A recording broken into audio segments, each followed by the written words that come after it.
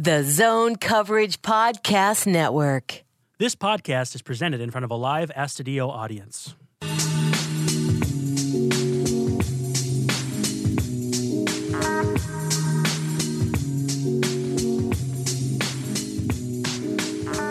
Hey, it's Midwest Swing, part of the Zone Coverage Podcast Network. You can find Midwest Swing on Twitter at Midwest Swing Pod and Zone Coverage at Zone Coverage MN.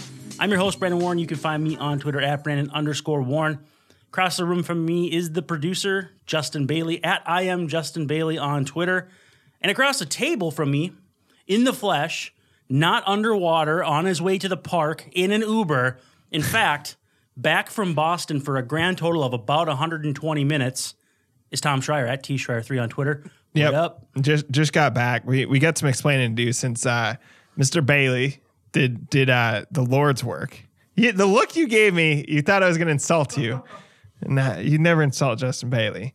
But well, we do all the time. But so we typically, as always, did not like plan ahead or anything. And I was like, you know what? Let's just try to do this with me trying to get, to Fenway Park. And for those that don't know, you typically just fly in that day, literally bring your bags to the park and then figure out your hotel situation at like 1 a.m. where they assume you're just intoxicated. It's not great, but yeah, I think it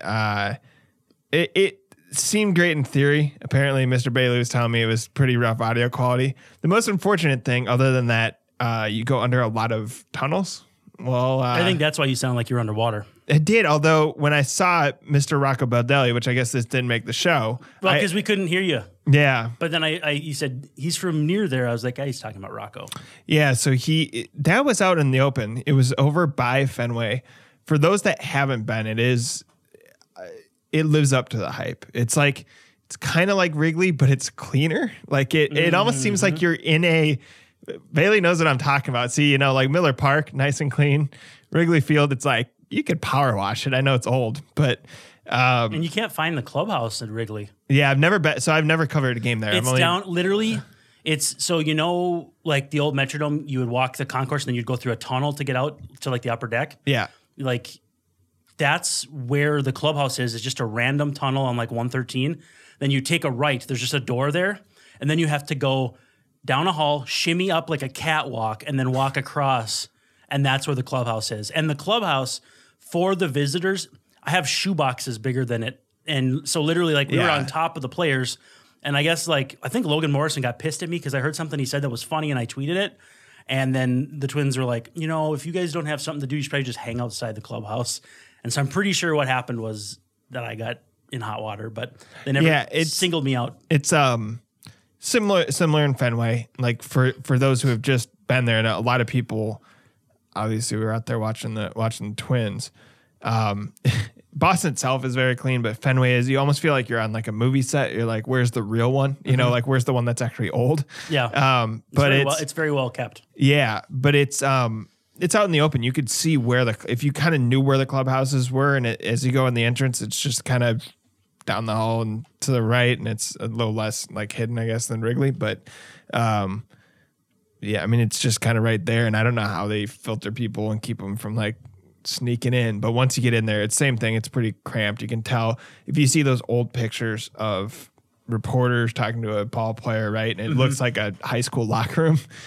That's kind of what it looks like. And the history of it is super cool and shouldn't go unsaid, but it was funny, and again, this got missed, but because I got distracted, I was looking, I'm like, man, that looks like a huge Twins fan who's going on a jog. Like, what the hell is this? And I look and I'm like, dude, it's Rocco. Did he have Twin stuff on? He was wearing kind of what he'd wear if you ever watch like the Fox Sports North interviews, or like for us when we're in the pregame. Yeah, he wears like the tights or whatever. And I mean, he had his shorts on and then just kind of like the long sleeve kind of thicker thing.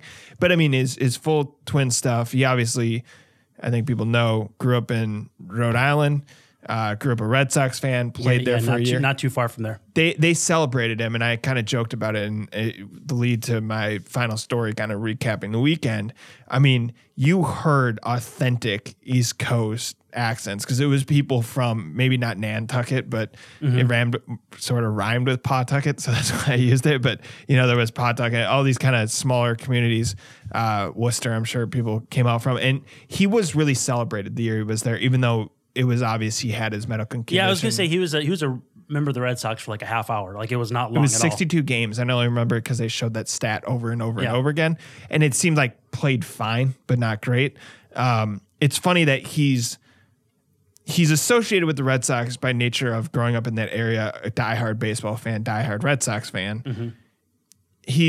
I think we thought of him as a Tampa Bay Ray because that's who drafted him, where he spent most of his time. He actually went back to Tampa and tried to play again and then retired. I think that was probably the year they were part of the World Series run against the Phillies.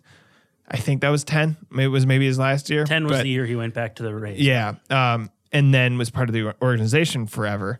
But yeah, I think, for people who are just out there, they'll know what I'm talking about. It's kind of a must for baseball fans. It's kind of funny. I was talking to one of the other reporters there, and it does feel like you're in like a big college town because it doesn't have the big like skyscrapers or whatever of Chicago. It's kind of, Boston University, MIT, Harvard, all in that area. And then it just kind of fits perfectly in the city. Weirdly, almost kind of like Target Field, where you look out to the right and you see the downtown, and then there's apartments and condos and stuff to the left. But you're like, they did it perfectly right. It is in the perfect spot, or at least a perfect spot for a baseball field. And then, the Twins experienced all this, the monster, the weird foul pole where Mookie Betts took Perez deep. Yeah, the pesky pole. Yeah, and it looks like he shanked a golf shot. Yeah. And it turns into a home run. So I don't know. And I guess what I'm getting to with all this is Rocco knows this is a big deal for him and for the team. And I think what we learned is Barrios is still figuring things out. 6 earned runs, the game they lost. They did almost blow the bullpen game, but it also was a bullpen game. I think we can get to Trevor May there a little bit. But they did cap this off with a huge win. I mean, what was your reaction just watching it on TV, seeing the throw, the ball come off the monster, all that stuff? Devers, by the way, coming in, trying to score. So when I watch it at home, I'm watching on PlayStation View. So I'm like 20 seconds behind. So, there's already automatically like the 12-second delay or whatever. So I'm usually a half minute behind. So a lot of times what I'll do is I'll look at Twitter and then see it happen. So the first thing I saw was Dan Hayes' tweet saying, "Don't run on Eddie Rosario." And I assumed that meant the last out was either at second base, third base, or home.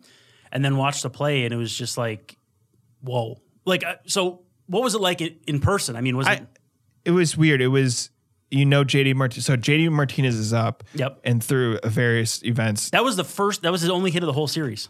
Which is funny. Yeah. I didn't think about that, but it was like 1 for 13, I think. Betts obviously took Barrios deep twice, and he looked good throughout the thing. But he's a professional hitter, and that's not going to be too big of a spot for him. He's an MVP candidate year in and year out. You're talking about Martinez or Betts? Martinez. Martinez is Betts, like the best DH in baseball. Yeah. He's facing Rogers. Rogers had come in, obviously, for Romo had started that inning, which was interesting. Mm-hmm. And he got, from the sound off the bat and how far it traveled, I was like, that's going to be tough. And I actually thought Crone was going to pick the ball. He was the cutoff guy in front of home plate. Mm-hmm. And I don't know if it looked like that on TV.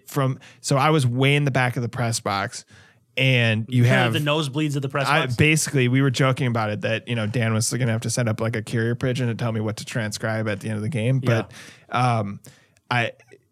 so you have a direct angle down at home plate, and you don't have a great look in the outfield. It is the best way to kind of, the best scene I've seen in that press box would be Moneyball, where they try to make the pitch to Billy Beane. Do you remember this in the movie? Mm-hmm. Yeah. And that, if you remember the big green, like, I don't know, the rails or whatever that hold the glass in, that was obstructing my view a little bit. So maybe I didn't see it perfectly, but sound of it and the way it carried, I thought, man, that's probably enough to tie the game. And did you think there was any chance he was going to go out and win the game? I didn't, but that was because it was going to left, I guess. But maybe off the bat, but it became clear as it arced. The trajectory and everything. And I thought Crone was going to pick it up, and I was like, oh, this is going to be a weird locker room if he picks that up, and there was a potential play there. Yeah, and it's just funny when it happens on the road, because when it happens at Target Field, you feel the rush of all these fans like going nuts and the whole place going bonkers. And this was like dejection. It just was so quiet, and then you hear like scatterings of, because there was a lot of Twins fans there. None of the games sold out. This is like a running theme by one of their radio guys that they always make fun of. It's a game in August, but like when the Twins are in town during the week in August or whatever, that there's just no interest because it's a Midwest team against powerful. There's a lot of that kind of coastal elite stuff, but like it didn't sell. Now 35. I mean, it was relatively packed, but you could tell a lot of seats were occupied by Twins fans. Having said that, their fans are so loud and so engaged throughout the game that it's almost like it's kind of eerie when like you don't hear anything in a big moment like that, and you just see the Twins players like pumping their fists and dabbing. Yeah, funny enough, there was a replay in the clubhouse after the game, and we're kind of sitting there while they're celebrating, waiting for all the players to come in and get ready to do interviews. And Rosario points at Rogers, who's backing up Castro behind the plate. And he goes, "Where's the fist pump, man?" And Rogers like, "It's coming, it's coming." And it's just this little, and it's very Taylor Rogers, who is very just even. Subdued. And you've seen this even, I think we've said this on the show. He is like that, like even when you're just talking to him as a person. Sometimes I don't know if even what I'm saying is registering. And to be fair, I think we made this joke. He may just be ignoring me. But like, even in that moment, Taylor Rogers is Taylor Rogers. He gives a little fist pump, and then he's like, "Yeah, we won. That's cool." And everyone, Sano's jumping up and down, and he's definitely not Casey Fien or Tyler Duffy. Yeah, Casey Fien was Tyler very Duffy's emotional. muted a little bit, but yeah, Tyler Duffy. By the way, I was kind of going through the bullpen. The first game was the hardest to cover because it was a bullpen game, and I was in the Uber, which you guys could barely hear me. I could kind of barely hear you guys. And when you said Dobnak, I was like, he's just messing with me. I'm gonna just let this pass because I was like, they're starting Randy Dobnak who basically opened for Thorpe. But I was kind of going through all these relievers, and I was like, we'll get to May in a second, who just seems like he really can't like get past the like seventh inning role. It seems like as he gets into higher leverage, or certainly out of clean innings, as in he starts them, he has some trouble. But Duffy to me really has shown a lot. Like, and we kind of talked about where he stands there. I mean, I think it's stuff wise, there's probably relievers with better stuff, but he knows. You had written about the tunneling, and it's worth going back and reading that. I think he's a bulldog too, though. Like, he's not afraid. Yeah, no, I mean, he gets after guys. You see it with Rogers, and we talked about that with Rogers too, that he gave up. Who did he give up the home run to? It was a lefty, I think, in the second game, or maybe it was the first as they were coming back. But yeah, and he hadn't given one up, and you'd have to go back to like Cody Bellinger, like early in the season or something. No, 2017, I think.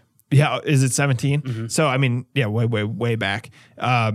He used to only face lefties, and this is kind of the thing you've talked about. Development isn't linear, but once these guys figure out kind of what stuff works. Benintendi, by the way, was the one who homered. And again, phenomenal player. Really fun to see him live too. Should have been a twin. So Tyler J was we figured that out, right? Yeah, was drafted, I think it was J. Yeah. Before him, but kind of the college relievers that they thought was gonna just turn over and be like Finnegan or whatever. But I think we had said that on a previous podcast. But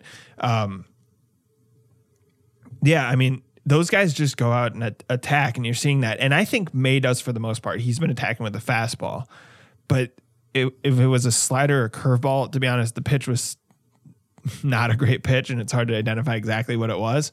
But Devers took him deep there. Having said that, I still come away being like, I saw enough from Thorpe. I think Thorpe probably just shouldn't have gone out for the fourth inning. I think as he got closer to 60 pitches, he's missing his spots. He's all this stuff.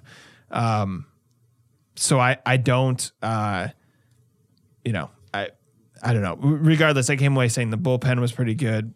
Brios is still a concern, but this team can win in pressure situations, because that felt like a pressure situation, even though Boston won't make the playoffs probably, but they have an offense that could have killed the Twins. It's kind of crazy that they lose the Barrios start, they win the Dobnak/Thorpe start, and they win the Perez start.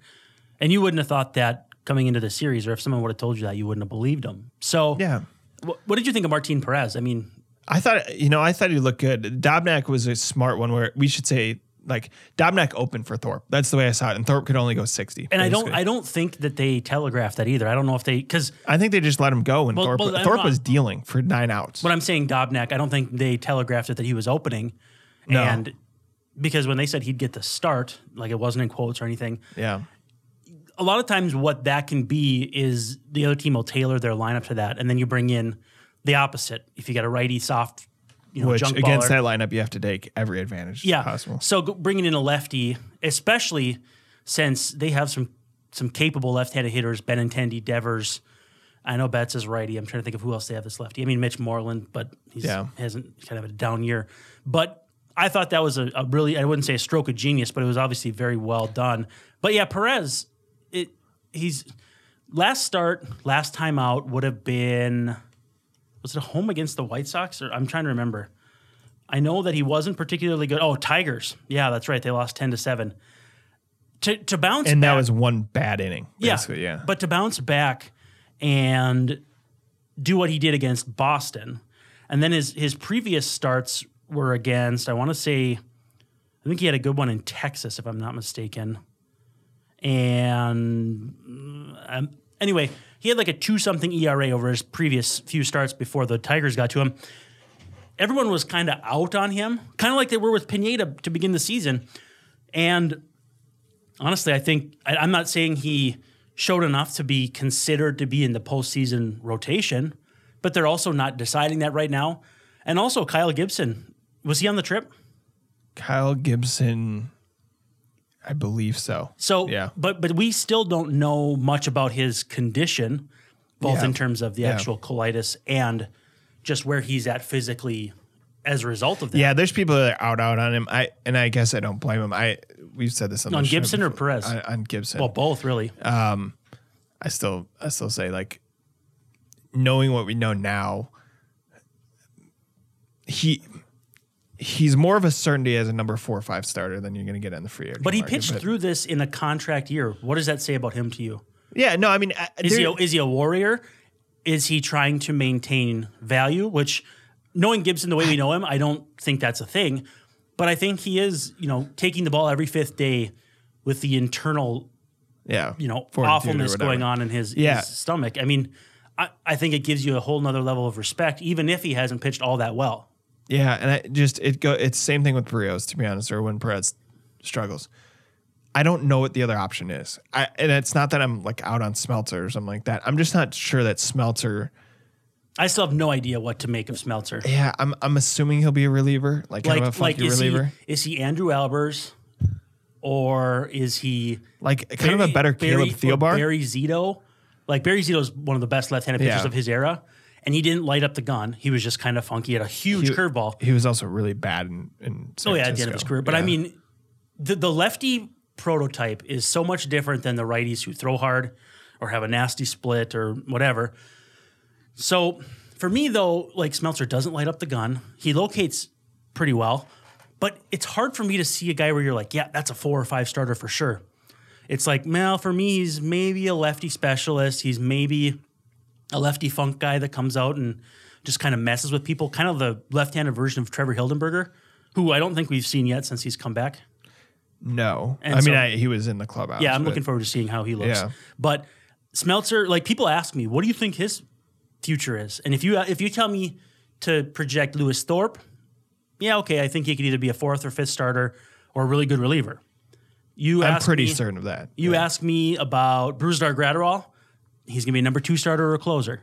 If you ask me about Devin Smeltzer, I have no idea. Literally no idea. Yeah, so my point there is the same thing applies. I've said this before. I think this was the opportunity for Colt Stewart to try to break into the rotation, and he's not there yet. And if he's not there yet, he's never going to be there. Yeah, I mean, I think he'll try a change of scenery. My guess is his agent will say, try to figure something out so his guy can go pitch somewhere else. I mean, I don't think, I could be wrong. I don't think he's in Minnesota's immediate plans. They didn't draft him, right? And this is something I asked the current, so people who are listening, the current regime didn't draft him. Yeah, sorry, Falvey and Levine. Yep. And Falvey was there, and I talked to him briefly and asked him, and he's like, we really try to evaluate, and I know they can't do this perfectly, but guys no matter if you're Dobnak, who's playing in Utica, Michigan, or Cole Stewart, who's first round pick, or 19th rounder out of Harvard like Poppin, or this or that. They really try to see it in a vacuum and say Dobnak has enough stuff to at least pitch an inning in Major League Baseball. Mm-hmm. That's kind of how they see it.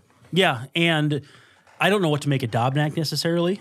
He was fine in that small 1 inning open. Did you see my tweet? Speaking of, or now that we're on the show, there's a Twitter meme, and maybe Bailey's heard of it. Do not speak to me or my son ever again. Did you see my tweet about it? Yeah.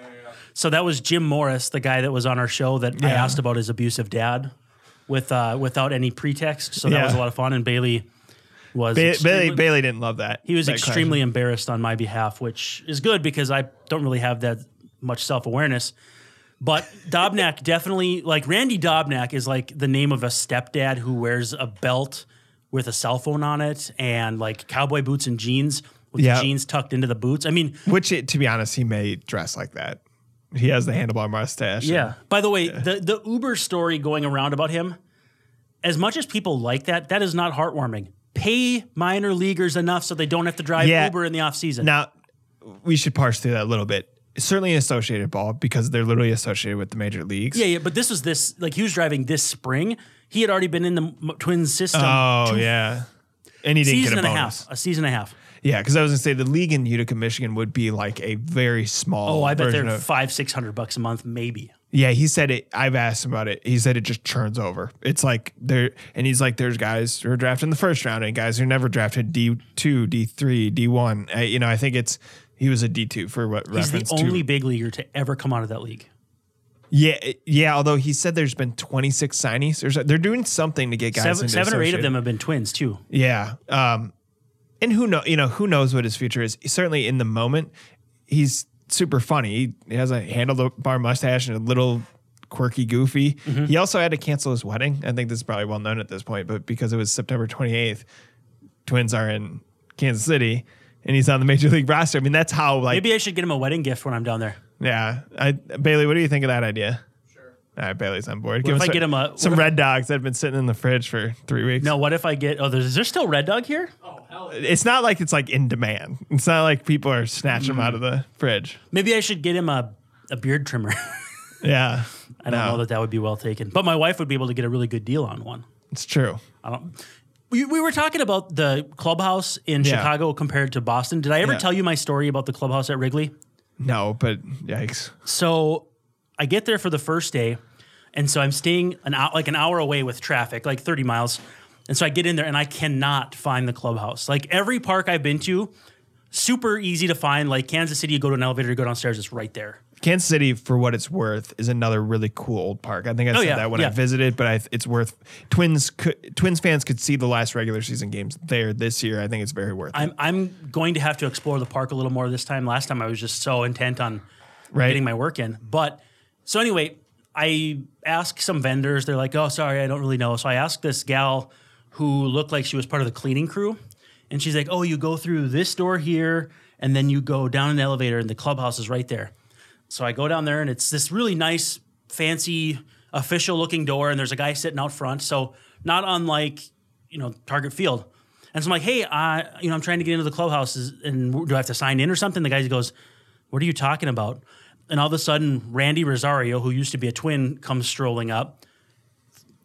I don't know if he scanned something or what. What the guy did was he showed his badge, the security guard, let Randy in. The lady sent me to the players' entrance. And so I'm right out front of the players' entrance watching Cubs players walk into the clubhouse. And the guy's like, nah, man, you got to go back upstairs and find your own way. So I was literally late for clubhouse that day because I didn't know where the heck I was going. Yeah. So these old parks, man, I mean, it's insane. We get spoiled by Target Field. Yeah, I agree. And even like a place like Kansas City, if people just walked in and didn't know when it was built, it feels newer. Fairly modern, yeah. Yeah, I mean, like I said, I was just very surprised. I think, kind of something. I don't know. How did we get at? We were going through relievers and yeah. I mean, throwing together the playoff roster. And again, I don't know if we did playoff lineup after we let you go last time. Right. And I think the only point of contention was first base. I was trying to figure this out as I was standing on Yawkey Way with 100 different cars. We asked you what yours was. Yeah, it wasn't before we let you go. Right. I'm just, the only point of contention on that is who would play first base, right? I mean, you're saying it would be a healthy Marwin Gonzalez over Crone. Is there any indication Marwin's close to healthy? I didn't play much. It's hard. He didn't play at all on that trip. Yeah, I mean, with Kepler, for example, you can see him wearing a giant ice pack. I mean, it's pretty obvious. And the fact that he's playing right instead of center probably is an indicator of how much ground he can cover. He said, now, Rocco said that he switched. So, and I think I led a story with this. Cave started a game. Yeah, right? by accident, there was a mistake. And Kepler, and we were like, why did you do that in the second inning? And switch him out. And he goes, no, I actually wanted Kepler in right, Cave in center. Just miscommunication. Yeah, and I think it's because, again, you could see this on TV. It's a weird right field. Oh, the configuration of the whole park is weird. Yeah, I mean, like Torrey Hunter caught his ankle in center field and like tore it up and missed the rest of like the 2005 season. We were talking about just Bales and me last time we had the show. And like there's a triangle out in center. You've got the monster in left, and then right field, it's like a very short fence. Again, Torrey Hunter, he has that iconic picture where he goes over the fence. Yeah. And there's a security guard with his hands up, and then Torrey's legs are straight up because he fell over the fence. Yeah. So lots of Torrey Hunter stories for Fenway. But yeah, each of the outfield positions has a unique challenge at Fenway. Yeah, and so Rosario obviously played left well, the monster ball. 2 of 3, because Lamont Wade, I was like, whoa, the rookie playing left field. I think he trusts Lamont Wade for what it's worth. By the way, Lamont Wade, 0 big league hits and a .364 on base percentage. I tweeted earlier today. Yeah, and that's what he's known for. I mean, but 0 big league hits, that's what's hilarious. Well, and I wrote about Ian Miller. I know we're jumping all over. No, I wanted to ask you about that. And just to be clear, just to finish that thought with Kepler, he put Kepler in right field because of the dimensions and how weird it played. That's what he was saying. Now, he was removed with some chest pain, and that was very precautionary. So I don't know. Kepler's not 100% by any means. With Ian Miller, who will be a defensive replacement and basically a pinch runner, it sounds like. Like they're Terrence Gore. Yeah, I think it's an interesting pickup. I got Falvey. I asked. Ian Miller prepares really well. He has like stacks of notebooks. Mm-hmm. And again, I wrote about him. You can read what I wrote, but and meticulously tracks what all these pitchers are trying to do to hitters and their tendencies and all this. That actually didn't factor into their decision. They knew he was a good person, good character or whatever, and that he was really fast. And I think it's for a team that doesn't steal many bases. I don't know what his role will be, but there probably will be times that they want a guy with his speed, either as a defensive replacement or on the base paths. I kind of asked in my article, will he have an at-bat? I think it'll happen if they clinch a playoff spot. Mm-hmm. If it doesn't, he was removed for Garver. I mean, he literally went out in the outfield. So it might be a Moonlight Graham situation. And this is what came out. So, and I think this is okay to bring up because it was all on the record. Phil Miller got in late, brought up Moonlight Graham. And we were like, so everybody, this is, Ian Miller, this is Phil Miller, who's asking if your career will be one defensive ouch replacement. And it was a joke. Phil's response was great. He goes, well, we're related. We can talk like this, right? Phil Miller, Ian Miller. Likely. Very like, I can see Phil's face. Yeah. Like very matter of fact, but also joking. It was very well done. Moonlight Graham, for people that don't know, played for the New York Giants, the baseball team in like 1905. He played one defensive inning, I think, wasn't it? Never got the at-bat. So, I don't know. I think I get why they picked up Ian Miller. I'm very curious how they use him. To be honest, I don't have a great answer on how that's going to go. I think it's very, very, very situational. He stole 50 bases in 2015, and he stole 46 in his last year of college. So, I mean, there's significant wheels with this guy. So, I mean, he's definitely going to be a factor if they use him that way. Yeah. And frankly, it's possible he could play more in the postseason than the regular season. Yeah. I think it's a cool pickup. I think it's thinking ahead a little bit. And as much as Rocco said, this is, he admitted this is a good time to play in Fenway. It's a good test this late in the season. And that there is some talk of the postseason. He kind of gave the coach speak. We're not thinking that far ahead. Martin Perez, perhaps inadvertently, was like, the postseason will be fun, but we got to focus on these games. I mean, in the clubhouse, they believe that, they're going to go to the postseason. And to be fair, some of them did from the very beginning. I wanted to say that, and I've been dancing around it. I don't know if I've ever said it on the record here, But I got down to Fort Myers this spring and was just kind of shooting the breeze with Mitch Garver. And I said, I think you guys are going to be way better than people think so. And he just stared at me and goes, well, yeah, for sure. I said, I think you guys are going to the postseason. And he goes, oh, most definitely. Just very dead serious, like matter of fact. And I wasn't trying to glad hand or, kind of say, oh yeah, you guys are in the postseason. You guys are going to win 72 games. We don't need that, Bailey. God, Bailey. But so, yeah, he just looked me right in the eye and said, oh yeah, we're definitely going to the postseason. Yeah. And so he knew. Yeah. And I think he said that, at various points. It's something about the Astros when they had played 6 games early in the season. They said, oh yeah, we'll see him again. Implication being in the playoffs. So it was just a funny feeling coming away. Like it's positive that they go and beat the Red Sox in Fenway. Mm-hmm. At the same time, it's like if Barrios can't turn this around, they're in some trouble. Perez was encouraging. I think Pineda's been encouraging recently. Jake Odorizzi, potentially a guy who could, pitch in the postseason. But Barrios should be the best pitcher, and he's the guy you're most worried about right now. So I don't know. They moved the start back from. I thought his velocity looked up. Just looking up the board, he was around 93, 94. Closer he is, and then a couple 95. Closer he is to 92. When he's sitting at 92, he gets hit. 95, he doesn't. And I think to Betts, those both were bad breaking balls. You probably saw it better on TV than I did. And the double he gave up to Vasquez was a really good pitch. Like sometimes the juiced ball just takes over. I got to ask you though, did you take any enthusiasm or positivity from his start with how well he pitched outside of kind of the second Betts home run especially? Yeah. Or are you still kind of in wait and see mode? My story probably comes off as a little too negative. People can read it and assess for themselves.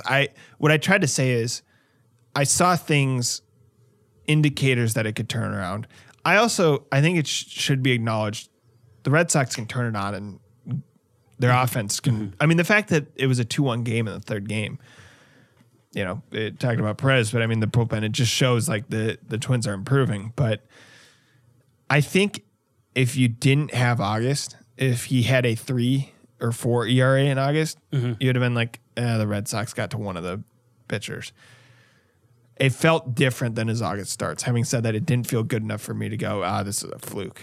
I mean, he's going to face the Red Sox are a playoff caliber lineup. They're actually weirdly kind of like the Twins, playoff caliber lineup and can't figure out their own pitching. And I think, it's horrible pitching. And so I don't know.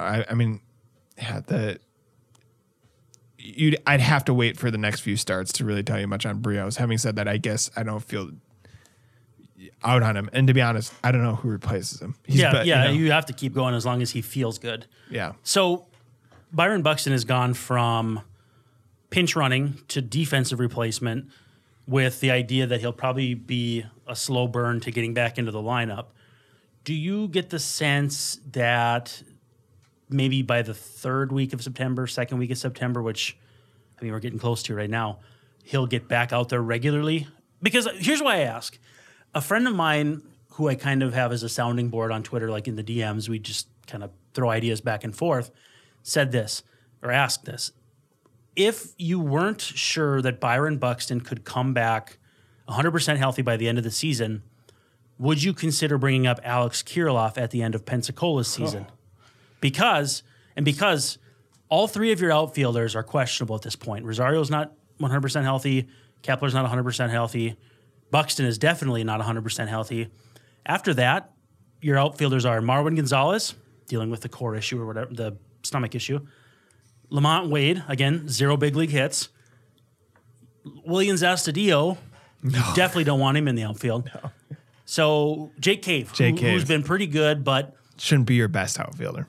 Well, he can't play all 3 positions by himself. Yeah. Would you consider that? Because I think I would. I honestly, honest to goodness, as much as it might be not good to, I don't want to say start his clock, but put him on the 40 and put him on there way earlier than maybe you anticipated. I think you still have to do everything in your power to give yourself a chance in October. And I think that if he replaces, I suppose in this case it would probably be Nick Gordon. You know, you put Gordon on the 60 just to make it work.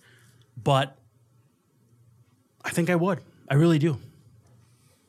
So he homered in the last 2 playoff games, right? For Pensacola. And I think they won the first one and lost the second one. There is some, if you didn't know how young he was, you would say this is a player that in either way is just kind of on the brink, right? Well, I call him Baby Votto. Like, he's got such a polished approach. Yeah, and we've talked about his dad is a hitting coach or something like that, or at least set up Mr. Dave Kirilloff. Yeah. Yeah, So and great follower if you want to follow the minor leagues. Yeah. His numbers, like, he doesn't have a big slugging percentage this year in Pensacola, but in August he was like 885 OPS. He is definitely the kind of prospect who could skip AAA. And honestly, a lot of teams are skipping AAA because of the juiced baseball, because there's no evaluation going on there. I mean, CJ Cron's baby brother had an 800 slugging percentage down there this year. 800. Yeah, Kevin Crone, right? Yeah, I mean, he got to the big leagues and he was fine. I mean, I think he had a couple homers and kind of bounced back and forth for the Diamondbacks. But there's just no evaluation. There's no development going on.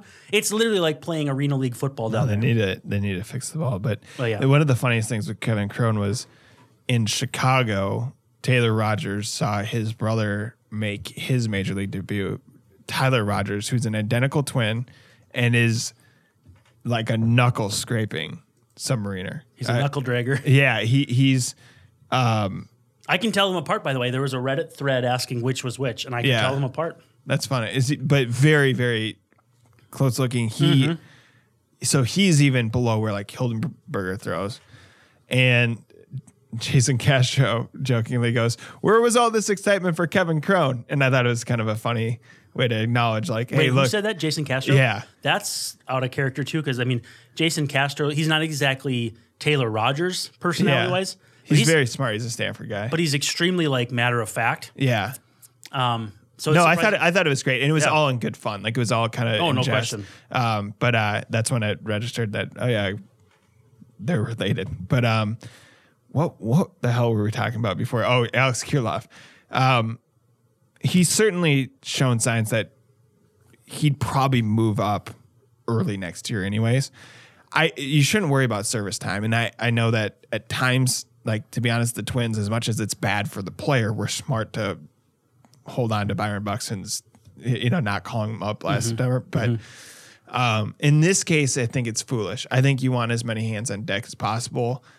I also don't think he's a guy. It's really hard to know. This is guessing off of reading. But you're not going to use all three of his options to develop him because he's like Buxton and struggles. You send him out, bring him back, send him out, bring him back. And I just think he'd be ready for the major leagues. He doesn't seem. We've only interviewed him once or whatever, but everything tells you that he is like taking every step to be here as early as possible. And I don't hate it. What I hate is don't put unrealistic expectations. You would kind of treat him like Gratterall, to be honest, who's been used probably pretty well. I mean, in my mind, he hasn't been used in super high leverage situations. Yeah, I feel like they're going to build him up to. Yeah. And with Kirilloff, you can't be like, hey, replace Kepler right now. Or go play the Green Monster in your first big league game. Yeah. Yeah. So, I mean, I think it's not far-fetched. I would do what's best for the player because, to be honest, that's ultimately what's best for the team. So I have a really good Kirilloff story too. It's a very short one. We were at Target Field this winter for it was almost spring, for Twins Fest. And so we had access to a bunch of minor leaguers. I talked to, Brent Rooker and Andrew Vasquez and Trevor Larnach. I mean, all these guys. So we're out in the hallway outside the visiting clubhouse because the visiting clubhouse was like the hangout for all the players. And Kirilloff, we were talking to him, and he's just a very super.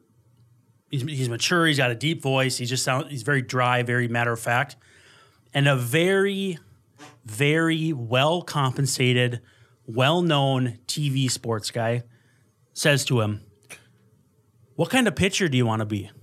Oh. And Kirilloff's like, "Well, I'm an outfielder." And he's like, "Oh, sorry." So someone else asked a question. And then it comes back to him and he goes, "What kind of hitter do you want to be?" And it's like, dude, just sit this one out. What kind of preparation is that? And truthfully, I mean, I think if he's going to answer honestly, it's probably one of the most professional hitters you're going to see in baseball. I think he's a guy that wants to spray the ball around. He'd use the whole field. He'd be the kind of guy who would probably hit like in a regular season with a regular baseball, like 22 to 25 homers, but maybe 40 doubles. Like he's going to use the whole field. He might be shifted at first because just lefty hitters get shifted. Yeah. But I think there's a pretty good chance that he would be the kind of guy where you may have to play him more straight up. But I don't know. It'd be kind of cool to see him come up and play a handful of games in September and get himself on their radar for the postseason. Gratterall would tell you they're not afraid of the young players. That if he performs, he'll be on the playoff roster. Mm-hmm. Gratterall's 20, I believe. Kirilloff is 21. I mean, I don't think they're going to – they certainly shouldn't worry about service time. I think I could see them testing the waters with it. I just would hold back your expectation that he'd immediately have a, like – semi-Kepler-esque impact on the team. I mean, or whatever. You know, it's just like that's an impossible player to replace right now. What's going on with Sam Dyson? Well, does anyone know? No, I mean, you know, but it's at the same time, he's like, my arm's killed for 2 years. It's like, oh, yeah. I mean, they described it as tendonitis. I think that the team wanted to kind of keep that on the down low, and it got out that he had left the hotel and left. You know, the funny thing is we talked about the locker room. It's so jammed in there with people that you could just like not notice Sam Dyson's there. I mean, it's nooks and crannies and, you know, whatever, just a lot of bodies in one place, and it's hard to account for all of them. But, you know, I think tendonitis was a thing that you had before. Mm-hmm. Yeah. We saw that he kind of got it corrected and he looked kind of as advertised. People are going to be really critical of the Twins that they traded for an injured player. I'd say, you know, I mean, there's a reason why they didn't give up a ton for him, I think. And when healthy's fine. I'm inclined to believe that he'll be just fine. He's just not going to be exactly what they wanted when they traded for him. Mm-hmm. And that's just the reality. The nice thing is they have another year of control.